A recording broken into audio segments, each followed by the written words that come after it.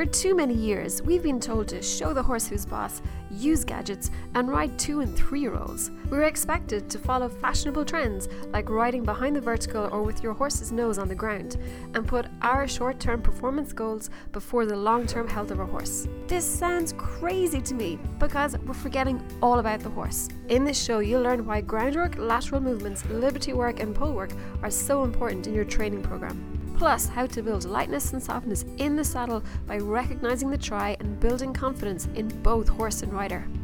We know that horses are only physically mature at 5.5 years of age at the earliest.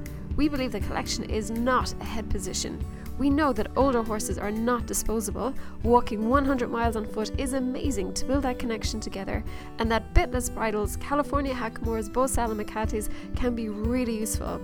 We never place competition goals above our horse's health, and we know that self-carriage means that the horse does it by himself.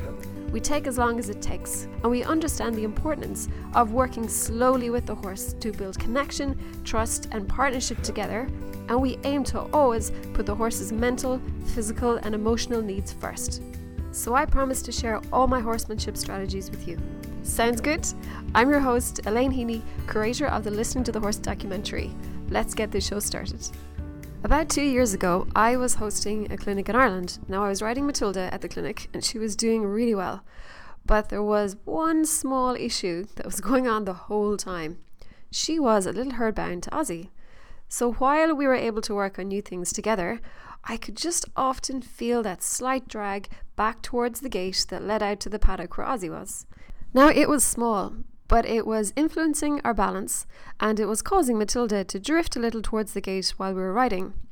Now, I would rather that my horse is with me and not mentally with another horse who is a paddock away. And if you were to look at us, honestly, you probably wouldn't even have noticed the issue, but I felt it. And after 2 days of this clinic, I really wanted to fix it. So I decided on that third morning of the clinic that I would get up really early and that Matilda and I would do a session alone together in the arena at 7:30 a.m. before anyone else had arrived to feed their horses. So I dragged myself out of bed at 6:30 a.m. on the last day of the clinic. Usually I'm absolutely wrecked, so this was a bit of a challenge. I checked on all the horses, sorted out my horses, and the sun had just begun to rise. And it was warm. It was actually beautiful. There wasn't a cloud in the sky. It was kind of one of those magical and still mornings.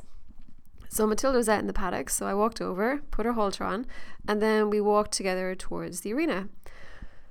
Now, honestly, I wasn't expecting much.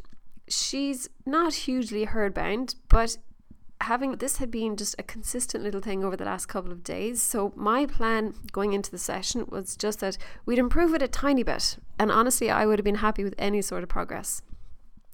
And because we were going to be riding all that day at the official clinic, I wanted to do about 20 minutes with her just on the ground, keep things easy and fun and not do too much. So anyway, we walked into the arena. There was such a special feeling that morning in the arena because the early morning sun had flooded all over the sand and the entire arena just looked like a movie set or something. It was a little crazy. So I decided the best way to build a little connection together and have some fun would be to try some liberty work together. And it would definitely tell me if she was herdbound, because if she was herdbound and she was loose at liberty, she would probably just stay by the gate and wish she was back out in the paddock with Ozzy. But no, Matilda looked directly at me and she said, "Elaine, what are we going to do together?" I was like, "Matilda, let's try some liberty work. I think you like it and we can see we can move together." So she said, "Sounds good, Elaine, show me how to do it." So that morning, as the sun rose across Ireland and everybody was still asleep in bed, Matilda and I literally danced at liberty around that arena. It was one of those really special moments that you can have with your horse, like when they're totally focused on you and every step you make is mirrored by them, and you feel this almost magical thought connection between you both.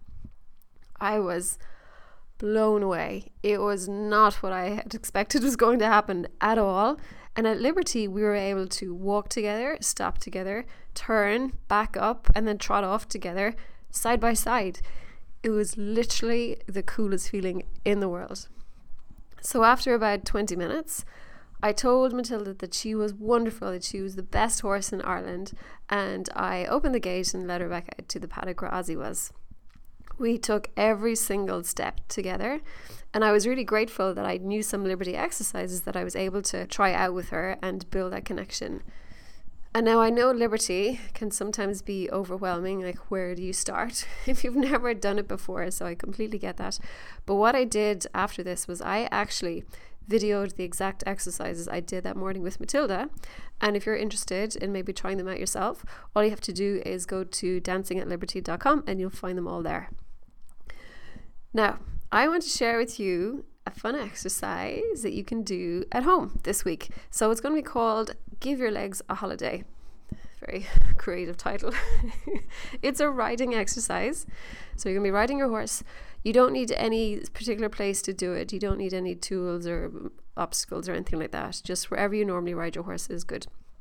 So the goal for this exercise is to stop using your legs all the time, because it's actually easy to teach your horse to ignore your legs and then wonder why your horse isn't paying attention to you when you use your legs. And instead, the goal for this exercise is to only use your legs when you need them.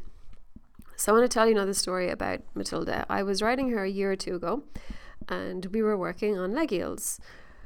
But the issue was the leg yields weren't really working. There was some sort of miscommunication between Matilda and myself, and I couldn't figure it out. But what I did was I said, I'll just take a break for a couple of minutes and think about it and see if I can come up with some kind of new approach or strategy that might make the situation a little bit better. And now I know Matilda. I know that she really wants to learn. I know that she's very focused. I know that she tries really hard. So Matilda wasn't the problem. The problem, I was pretty sure, was something that I was doing or that I wasn't doing. So I wanted to figure out how I could make it easier for her. And I had two options. I could make the cues bigger, which is not really what I ever want to do, to be honest. Or I could see if I could make the cues easier to understand. So I thought, okay, how can I make them easier to understand? So I thought, well, what if I didn't really use my legs very much unless I wanted to have them to be connected to a specific cue? So what I did is I rode around again and walk. But this time I was really aware of my legs, and I made a huge effort not to just use them randomly, because sometimes when we're riding our horses, we use our body to do stuff when we ride, but we've zero awareness of what we're doing, of what our hands are doing, our arms are doing, our legs, our feet. Sometimes they just do stuff and we're not really cognizant of what they're actually doing. So what Matilda and I did, we did a few circles and walk. Now I was using no leg cues whatsoever on this circle. Like I didn't need to. She's happy to walk on. There was no leg needed. And I was just trying to keep my legs lying quietly by her side. I wanted to keep my legs feeling really relaxed. I wanted to release all the tension in my legs, because sometimes you can hold tension in your legs or any part of your body and you're not aware of it, but it influences the horse. So I was really making a good effort to try and keep them relaxed and just draped around my horse's side and not have any tension in them, and do a couple of circles like this. So my legs are literally doing nothing and my horse is just walking around happily. And then after a few minutes, I asked her to leg yield, and I kind of changed a little bit my posture in the saddle, and I just touched her the tiniest little bit with one leg. Well, we got a beautiful floaty leg yield across the arena, and wow, it was really nice. It was so soft and so light. And that was a big lesson, I should say, that Matilda taught me. Don't do more. Do less in general. So then when you actually go to use your cues, they're easier to identify for the horse, and they're easier for the horse to figure out that they actually mean something. So another story I want to tell you about Ozzy, and a kind of a similar issue, different situation, similar issue. It was back again to a problem with my legs. Now I have to tell you a little bit about Ozzy. He's quite economical. He likes to take it easy, probably a little bit like me as well. And when I would like Ozzy to go from walk to trot, there's a couple of things that don't work for Ozzy, and I wanted to share one of them with you here. So in general with Ozzy, if I put on any type of pressure with my two legs at the same time, it slows him down. So if you think about it, if you're sitting in the saddle and you tighten your legs or you close your legs around the horse's barrel, what's happening is you're restricting the movement of the barrel. And when you restrict the movement of the barrel, because it's all related, you're actually then restricting the movement of the horse's hind feet. And then when the horse's hind feet, when that movement is restricted and they slow down, well, the whole horse is going to slow down really. So it's really important, and I think it probably is applicable to a lot of horses. Just Ozzy in particular is so sensitive with various things that even if you get something a tiny bit wrong, he goes, "Whoa, Elaine, can't do it, impossible, you need to fix that," whereas other horses might kind of tolerate it a bit more, but Ozzy's like, "Nah, not gonna work, fix it, Elaine." So some of the benefits of only using your legs at the moments that you need them for a cue and not using them too much any other time, it's going to help you improve your communication with your horse, and it's also going to allow your horse to move more freely. So your homework for this week is, I would like you to ride your horse. You can ride just something simple, a few circles, or maybe a couple of figures of 8. And I just want you to notice what your legs are doing. How often do you use them on a circle? Do you use one leg or do you use the 2 legs together? And then why are you using them? Can you release any tension in your legs? So is there actually tension in your legs that you're not aware of, that maybe is always there when you ride and you're not aware of? Can you release the tension? Can you use your legs less? Can you only use them when you need them? So I think hopefully that'll keep you busy this week. So enjoy your homework. And next I want to say congratulations to some of our amazing online students. So we have Emma Hamilton. So Emma said, "I watched your masterclass with Ozzy and it was awesome. I was taught that you need to teach your horse who's boss, otherwise they won't respect you. But I always felt that this wasn't right, but I didn't know what to do instead. I feel really validated that you said to not force your horse to do things they aren't confident yet, and using this to build their trust in you, and that you listen to your horse when they're afraid. I bought my first horse, Sky, 6 months ago, and she's pretty confident with me on the ground, but she gets nervous in certain situations when I ride her. I now realize that I was trying to force her to do what I wanted when she was telling me that she was afraid. It's difficult when everyone is telling you to do something and you feel it's not right." Oh, that's really nice. Yeah, 100%. It's all about listening to the horse. Another shout out goes to Jenny Bailey. So Jenny has been working on some pole work exercises. So she said, "Having seen some wonderful stories in this group, today was my turn to have a great experience. I've been hand walking my girl M through, over and around lots of different pole work configurations over the last 3 weeks. Today, on a terribly windy day, the very scary rattling metal doors in the arena did not faze her one bit. I walked with her and rode her over some poles, and she was much more interested in them, than the rattles and the shakes." That's fantastic, because absolutely in different arenas, when it gets really windy and things start to shake, that can really unsettle horses because they're wondering what's going on. But lovely to see that the focus of the pole work kind of solved that situation. And then we have one of our students who's doing our 100 miles a month challenge. This is Fanny. So she said, "I'm very pleased with Star walking in the comfort zone.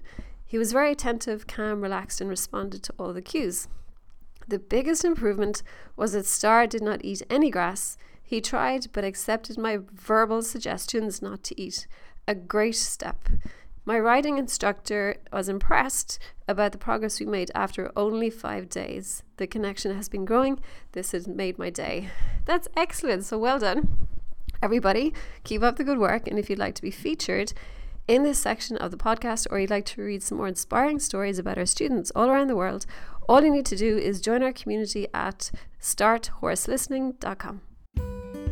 So I hope this was useful. If you would like to discover more about my work and my approach to horses, I am going to invite you to join me inside a free masterclass training that I'm holding. So if you want to learn how to improve your horse's confidence and connection and earn your horse's trust without feeling scared, without using gadgets or force. Now, even if your horse is new, or they're anxious, or maybe they're herdbound, or they tend to spook sometimes on trail rides, you can grab a free ticket to this online training at www.masterclasswithelaine.com. I hope to see you there.